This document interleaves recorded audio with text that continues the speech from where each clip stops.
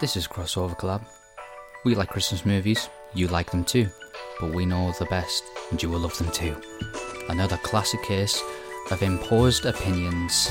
This is 7 films we really like to watch at Christmas. Due to the power of nostalgia, we have grown very fond of them, not including Home Alone, any adaptation of A Christmas Carol, or It's a Wonderful Life. Thank you.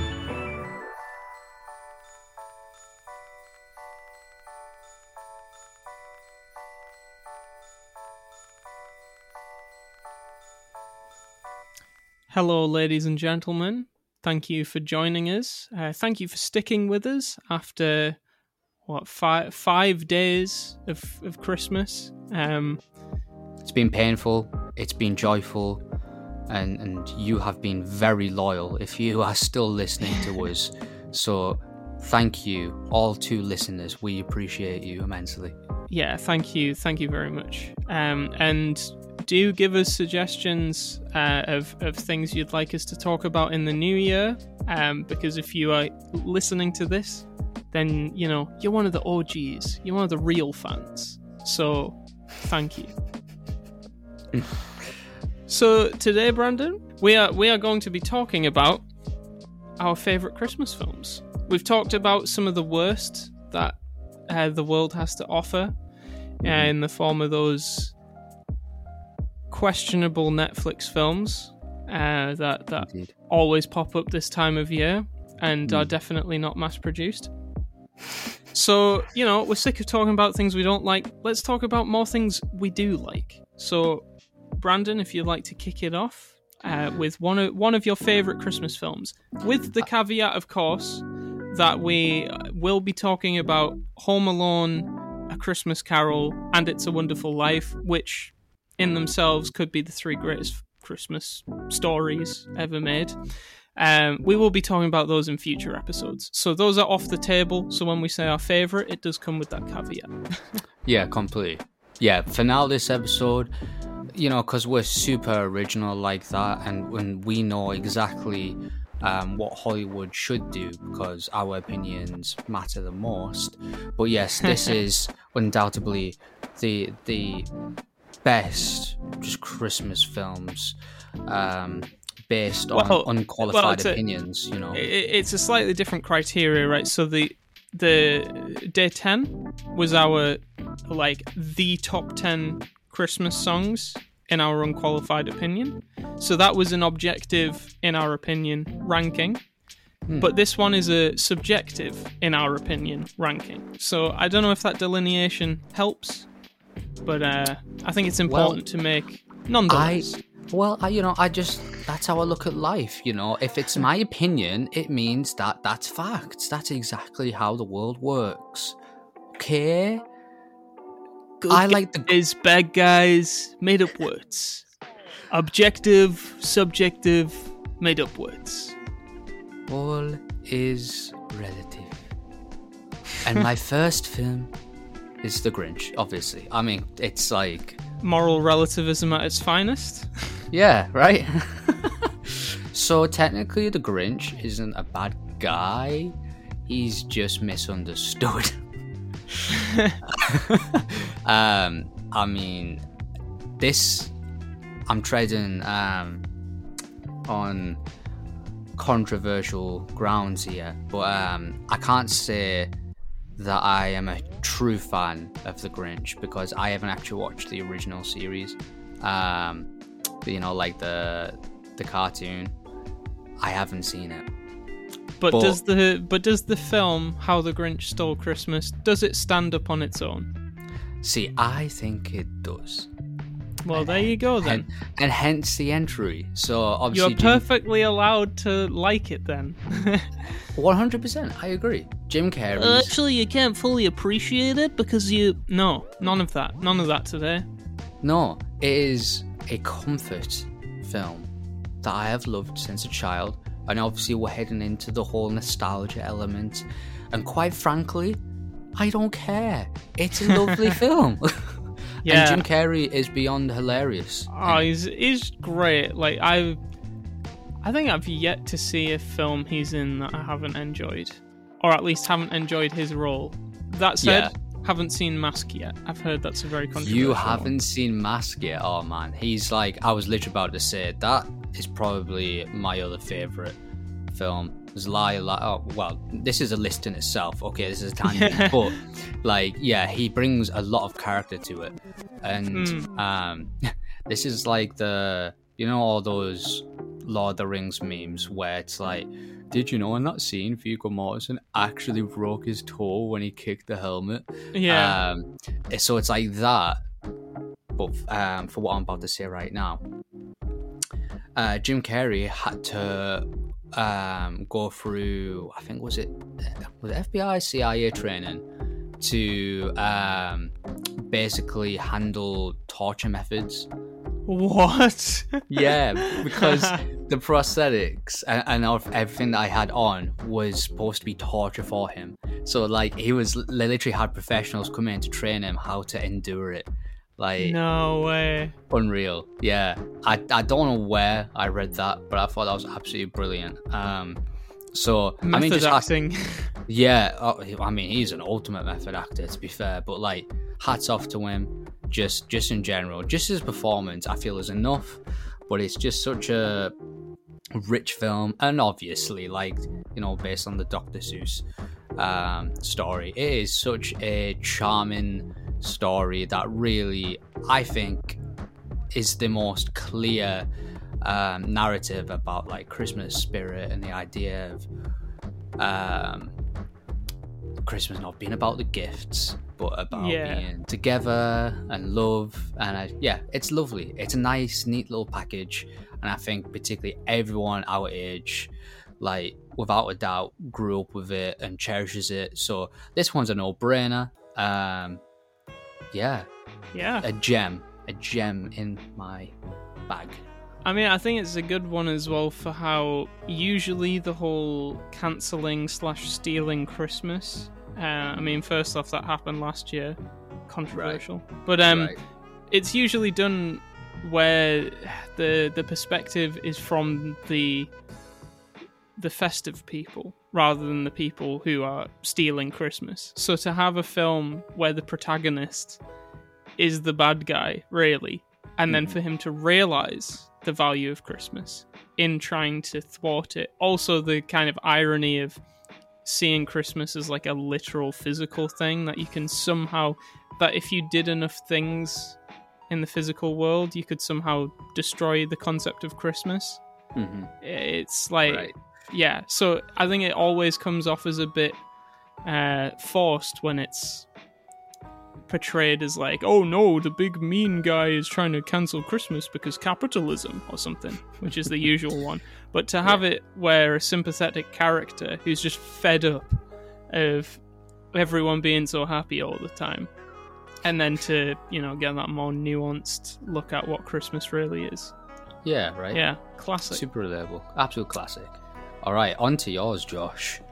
Well, in the vein of Christmas cheer, this is one that gets cracked out pretty much every year.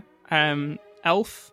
And again, like you mentioned with the Grinch, this is one I've been attached to since I was a kid. Mm-hmm. Basically, I think it was probably the first performance of Will Ferrell's that I saw, so I wasn't repulsed by it.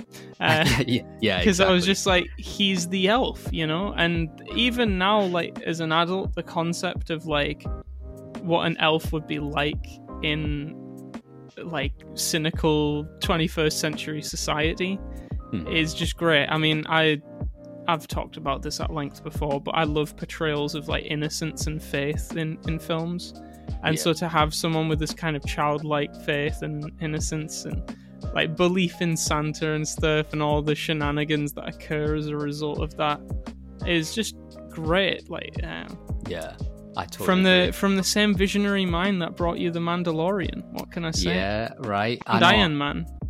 I know. Do you know what? Like I was just saying to you, Josh, that a little while ago, watched a Netflix episode. I think it's called The Movies That Made Us, and there was an episode on Elf. And the thing, like all the little facts about that. Firstly, I didn't even know it was directed by Jon Favreau, which I was already amazed at. Yeah, it goes under the radar, doesn't it? A lot. Like, I had absolutely no idea. I was like, so whenever we were watching it and it said Jon Favreau, I was sat next to Isabel, I was like, did you know who he is? She's like, no. You should. You should know who he is. You do know who he is. You just don't know that you know who he is. Yeah, right. That's the thing. So yeah, it was beautiful work, and like the guy who wrote it initially based it on the Rudolph story, the stop motion film. So right. And hence there's a lot of those elements in the beginning. Yeah, which are so random, like right? Because there's no context for it. So there's just a scene where like a narwhal and a snowman talk to him. It's like, what movie is this?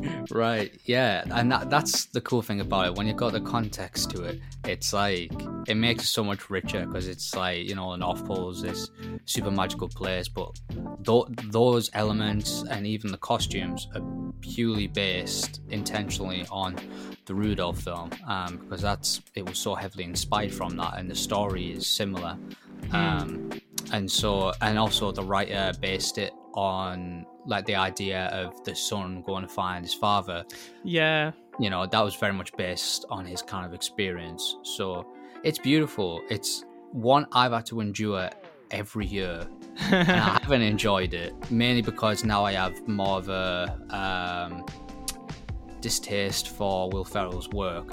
But with all that in mind, I'm like, okay, this is actually still a pretty good film. Yeah, I mean, I think it's a lot of credit to the film that, and I'm not like a hater of Will Ferrell. No, exactly. I've just come to realize like the majority of the stuff I've seen him in, like, first off, he plays the same character pretty much all the time. Yeah. In fact, you know what? The thing that cemented the fact that I don't like him as an actor was his character in The Office. That's what did it for me. I totally agree. Hang on a cotton picking minute. But I will admit, he's Will Ferrell but evil, and that made me realize what I didn't like about him in his other roles. Yeah, that's the thing. But this is why he works so well for this role because of Elf, because he always has that innocence, and that works well in this film. Yeah, where like that kind of, oh, I'm really innocent, but I'm doing really loud and stupid stuff. Yeah, it's not as fun in others. But I will admit, that scene in The Office where he does that juggling performance with no juggling balls is absolutely hilarious. I find that both cringy and funny.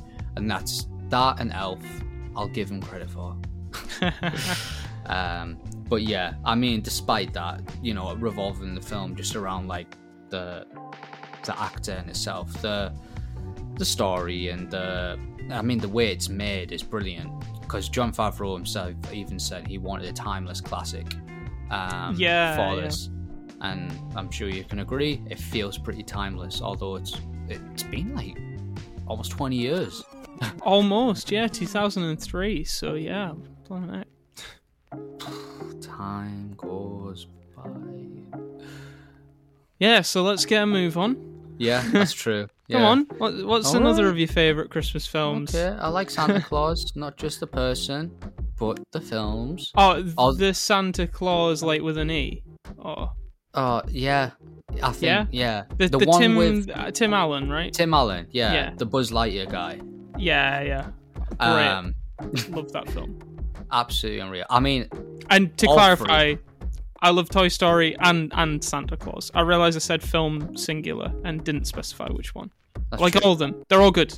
They're all amazing. The three Santa Claus films, absolutely adore. I mainly grew up with the second one. I just watched that a lot. Same, actually, yeah. Yeah? It's crazy. One I only watched as a kid, though, so I'm scared to watch it as an adult, because all I've got are, like, the nostalgic memories of it that are completely disconnected. Yeah, so completely. I'm worried that I'm going to, like, rewatch it, and all these, like, fantastical moments as a kid that are, like, associated with the magic of the fantasy Christmas rather than real Christmas. Yeah. I'm worried that all those elements are going to kind of fall apart seeing it for what it is. Yeah, and sadly, as an adult, I can say they do get diminished just a little bit. However, I mean, Nick Cage is in one of them, right? So that kind of diminishes it by itself. I think so. I think he's in the third one. It's something like The Revenge of Jack Frost. No, sorry, the Exit Clause or something. No, he's not in it. It's Is it not? It Martin looks like Short. him. Ah, okay. I don't know what I'm talking about. Nick Cage would be amazing in it though. Yeah. I just saw the thumbnail on Disney Plus. I'm being completely candid here. I saw it and I was like, that's got to be Nick Cage, right? I mean, he would just be an amazing Santa Claus in general. Yes. I want to see that film now, actually. Me too, actually. That is a great tangent. I love that. Anyway, Tim Allen, though, he's pretty awesome as Santa Claus as well. I think that's the main thing. It's got also major nostalgia, as I've said before, but with these, there's a lot of stuff in it that I missed out as a child, but now that I'm older, I'm like, oh, yeah, it's kind of nice, actually, the whole family stuff. The tone of it all, the idea of having a wife.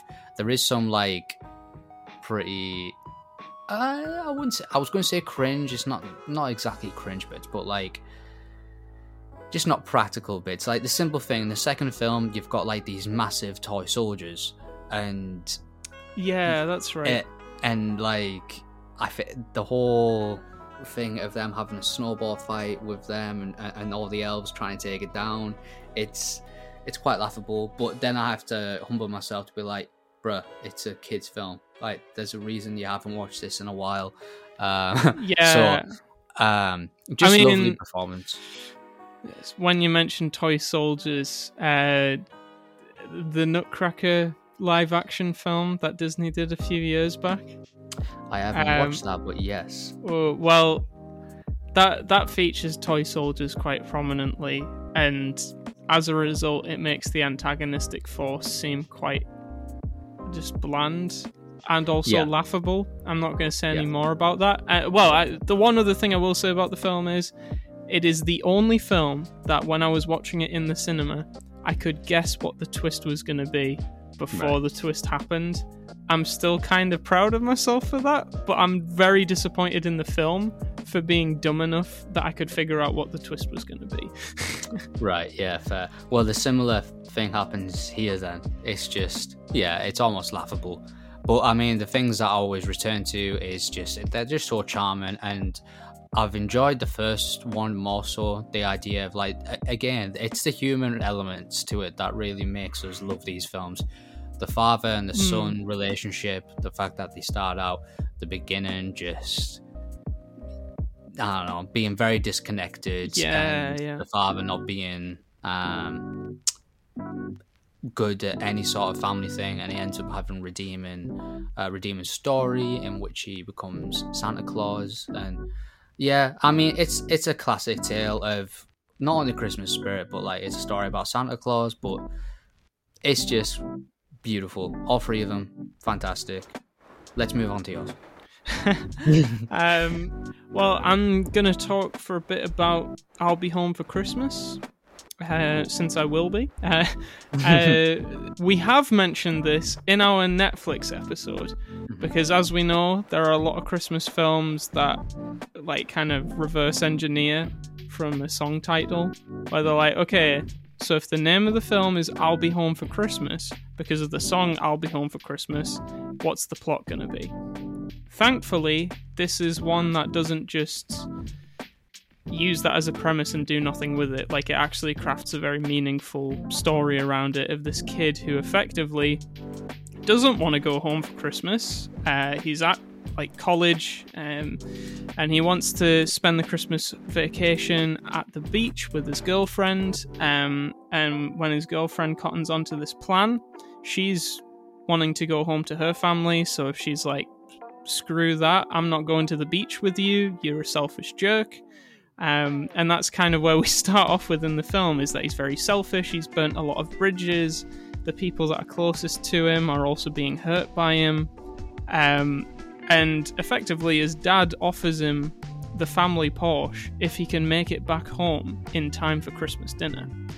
that's the initial premise, and then this kid finds himself waking up in the middle of the desert with no directions, no way home, and it's kind of the journey of, effectively, we're watching like a Machiavellian master manipulator who always gets his way with people. He like preys on people's goodwill by creating these like situations that are fabricated, but things like, you know, I'm going to be donating toys to a children's hospital so that he doesn't get pulled. Like, when he gets pulled over by a cop, that's an excuse that he uses. And then the cop ends up going with him, and it turns out that, like, he's just escorted a guy who's been carrying stolen goods and, like, watched as these stolen goods have been given out to all these kids. But it's under the lie that... So, yeah, effectively, it's a hitchhiking trip where we shouldn't be sympathizing, empathizing, and rooting for the protagonist, but we do. And as this occurs, he slowly kind of... It's a bit cliched in Christmas films, the whole thing of, oh, and then the real joy of Christmas made me change, but it does, and it's kind of wholesome. Like, he sees these expressions of humanity, of connection. He sees a lot of broken relationships that are fixed, where like people's effectively people he hitchhikes with have had severed connections with their family and loved ones, and so that motivates him to want to get back home to see his family. Nice. Okay. So there's it's a very wholesome one, especially considering like it's from that era where Disney were just like churning them out, kind of like Netflix is doing now, and other like big studios. That was the kind of Disney Channel era. Right. So there were a lot of like copy paste plots, but that's one. Again, I mean, most of the ones we've mentioned so far are things we've been attached to since we were kids. I think you can pick up on the fact that aesthetic quality isn't always what we're judging here. This is why I suppose, on a more serious note, when we mentioned with the Christmas songs, a lot of it is based on like our connections, our memories of those songs and so on, but to an extent I felt like we could talk about the aesthetic of the songs. With these films, a lot of it is just nostalgia, and so we're so blinded by our subjectivity that it's like, you know, well, maybe not blinded by it, but we're willing, at least I'm willing to overlook. And Brandon, you've mentioned some things you've been able to overlook that very much, you know, aren't so good about these films, but of course the magic is still there. Well, that's the thing, isn't it? It's, if it were any other film, which we try and approach whenever we've reviewed films before, we try to be objective. Inevitably, of course, there's going to be some prejudice, but in general, we look at it across the board. Where I think with Christmas films, because they're in such a context of coziness and family, and I think, as we've already kind of mentioned and hinted at before in previous episodes, you know, there's an atmosphere and a context of Christmas in which, like, our subjectivity kind of, it's inevitable with this kind of thing. Like, I feel when people talk about Christmas films, it's barely in reference to a genuine objective take. It's always in reference to the magical, lovely, childlike feelings that you had when you were a kid, because that, as we mentioned with the traditions, it's such a big part of our bringing up. You know, it's not just the lights and the decorations and the gifts, but it's all about the films and the gathering around it. So I feel it'd be silly to make a list like this without authentically and openly disclaiming that it is 100% tied to the fuzzies. Yeah. Well, I mean, it's appropriate that a genre of films that is completely focused on that, the irrational side of humanity, the emotional side, the part that's about connection and relationship, and you know, it's why so many Christmas films now, they're rom-coms or they're family films. They're about so-and-so who wants to form a meaningful relationship or restore a meaningful relationship, or they're fed up of meaningful relationships because they've been hurt by them, and then it takes another new meaningful relationship in order for them to become enamored with the idea of meaningful relationships again. It all, I mean, you could argue all film boils down to that, but that's ignoring the experimental and the cerebral and so on. But it's a huge part of what Christmas has become in the cultural consciousness. It's a time of sentimentality, and so it makes sense that these films are going to be a bit corny, a bit cringy at times, a bit trite maybe. Yeah, for definite. But that's what we love about them this time of year. I wouldn't have said this last year, but definitely no, I 100% get it. All right, well, moving on. I did have one film plan, but I changed it because, again, based pretty much on what we've just said there, Christmas with the Cranks is such a great film. It's a terrible film, but it's a great film. It's like, see, this is the thing. I know a lot of people that hate it, and I know a few people that love it. Me and Isabel, we personally adore it, and we try and make it a tradition every year to watch it. My mother loves it as well. I think the main reason people don't like it is because the story is predictable. It's literally about a couple whose daughter goes away, I believe for uni, and I only watched it a few days ago and I can't even remember that part. It mustn't be my favourite Christmas film now. But yeah, she goes off to uni and they don't want to spend Christmas like without her, so it's like, actually, why don't we save money and go on a cruise? And basically the whole premise is we're skipping Christmas and everyone's absolutely appalled and the neighbourhood rebels. But then somehow the daughter decides to come back, and then they have their annual Christmas party, and it's about Tim Allen. Once again, I think Tim Allen just loves Christmas films. A lot of Christmas films. He's been in so many. But it's about him like reconciling with the Christmas spirit, and not about selfish ambitions of going away and ignoring everyone, but serving the community. That right there sounds like a lovely storyline. It's a little predictable, and there's some like cheap gimmicks in there, but the way it's made and the way it's told is just so charming and funny. Like, there's some great storytelling elements, particularly in the way that it's filmed. And like I said, I really treasure the whole redeemable narrative and the idea of it at the end when he gives his tickets to go to the cruise. He gives it to the couple in which he is not friends with the guy at all, but him and his sick wife, they're across the road having their Christmas dinner, and he's like, guys, I want you to have this cruise, go and enjoy yourself. So it's a very, I'd say, Christian kind of message of like, love your enemies and your neighbours, quite literally in this case. So it's a beautiful little film, and once again, because it's now a tradition with me and Isabel, I have to put it as one of my favourites because nostalgia. Yeah, of course. I'm gonna break the pattern. Actually, I'm sorry with this next one. This isn't one I'm nostalgic about because I first watched it in my teens. I have since watched it a few times and I very much enjoy it. It's also not really hugely about sentimentality.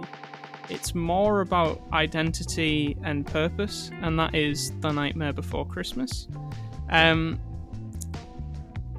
In deciding if it's a Christmas film or a Halloween film, I've decided that it's more a Christmas film.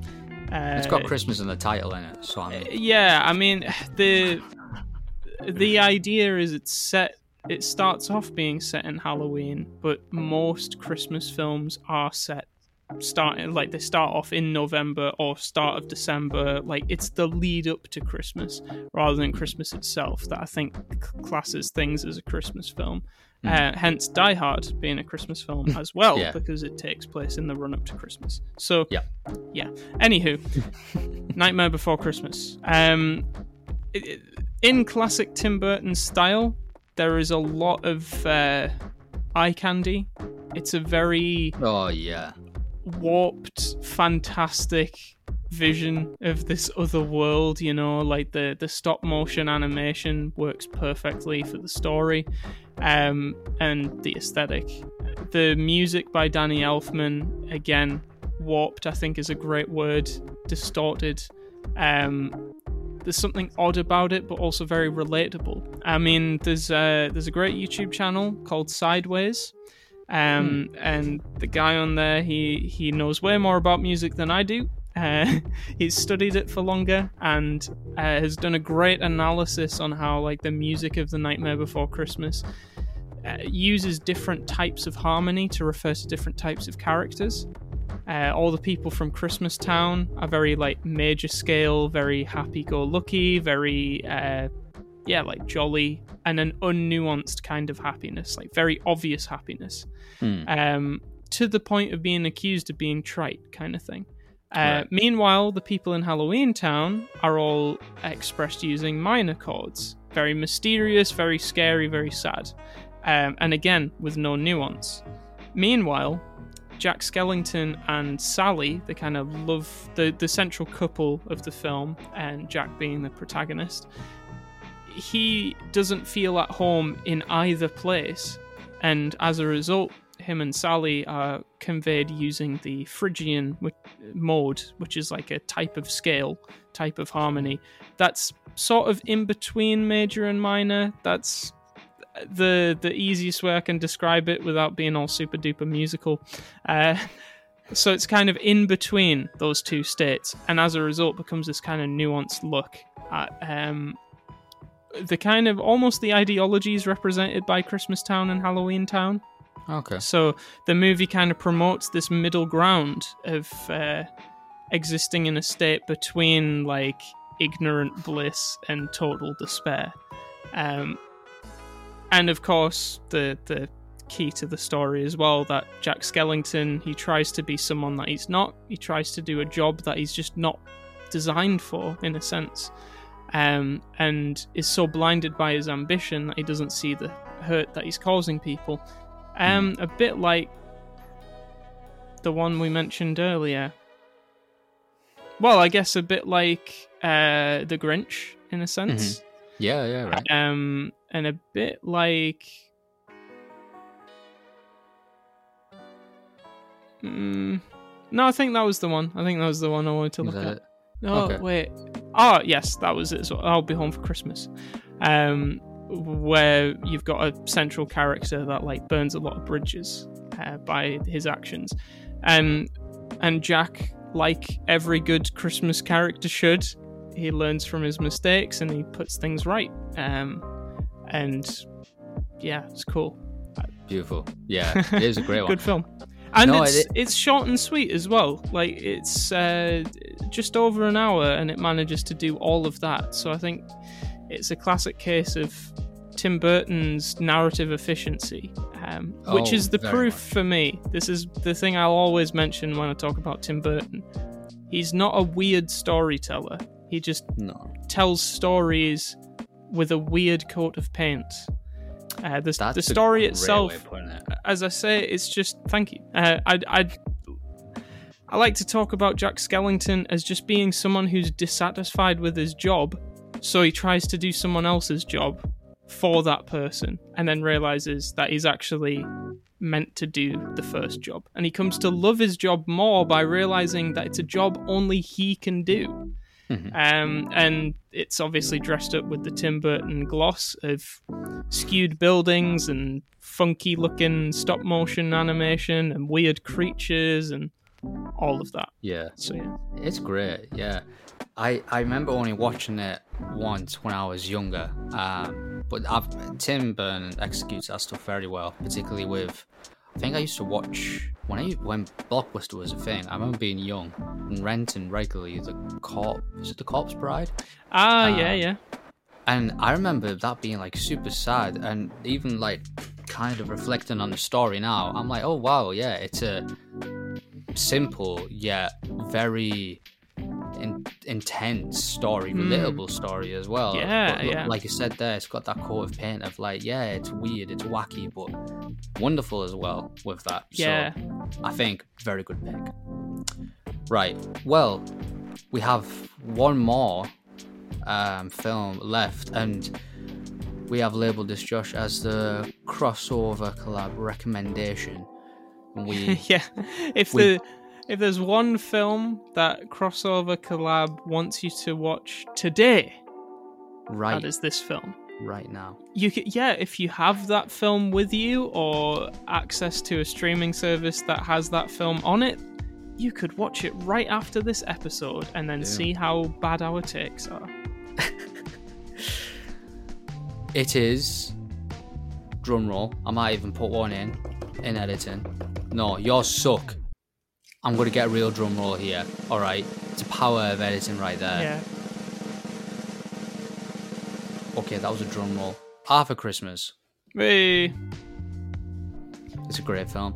Easily, actually, sorry, I was going to say easily the best Sony animation film, but Into the Spider-Verse exists, so easily the joint best Sony animation film. Unless they come out with a Christmas version of Spider-Verse, but you know, Into the Christmas verse. Yeah, right. It's so great. Like, I never thought I would enjoy it so much, but it's one of those films that for some reason makes me feel like I'm watching it on Christmas Eve night. Like, but I think because you're so immersed in the story of it. And I mean, I think we're going to both talk about this.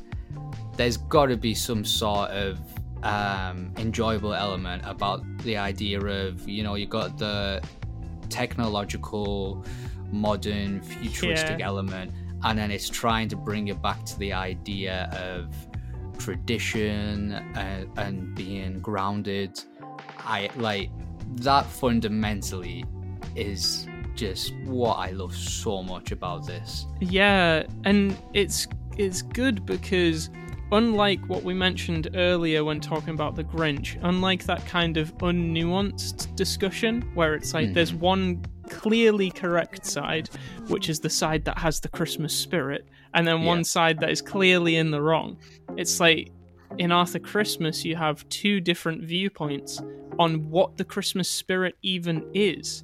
Yeah. So of course you got Grandpa who's like, you know, it's about tradition, it's about doing it the way it's always been done, it's about maintaining the kind of fantasy and the this age-old folktale kind of thing of Saint Nick for the children, you know? Whereas, of course, you got on the other side of that, well, there's more children than ever before, so in order to give them all that experience of Christmas, surely it's about efficiency and maintaining the illusion as best as possible that Santa is doing all these things. So, yeah, it's quite a nuanced argument, and Arthur Christmas being this like wide-eyed, innocent, kind of like Buddy and Elf, he's that kind of character, someone who's just obsessed with Christmas, has grown up with it, and he reaches a stage of disillusionment when he sees these two different stances, these two different philosophies even around Christmas. He sees them clash with each other,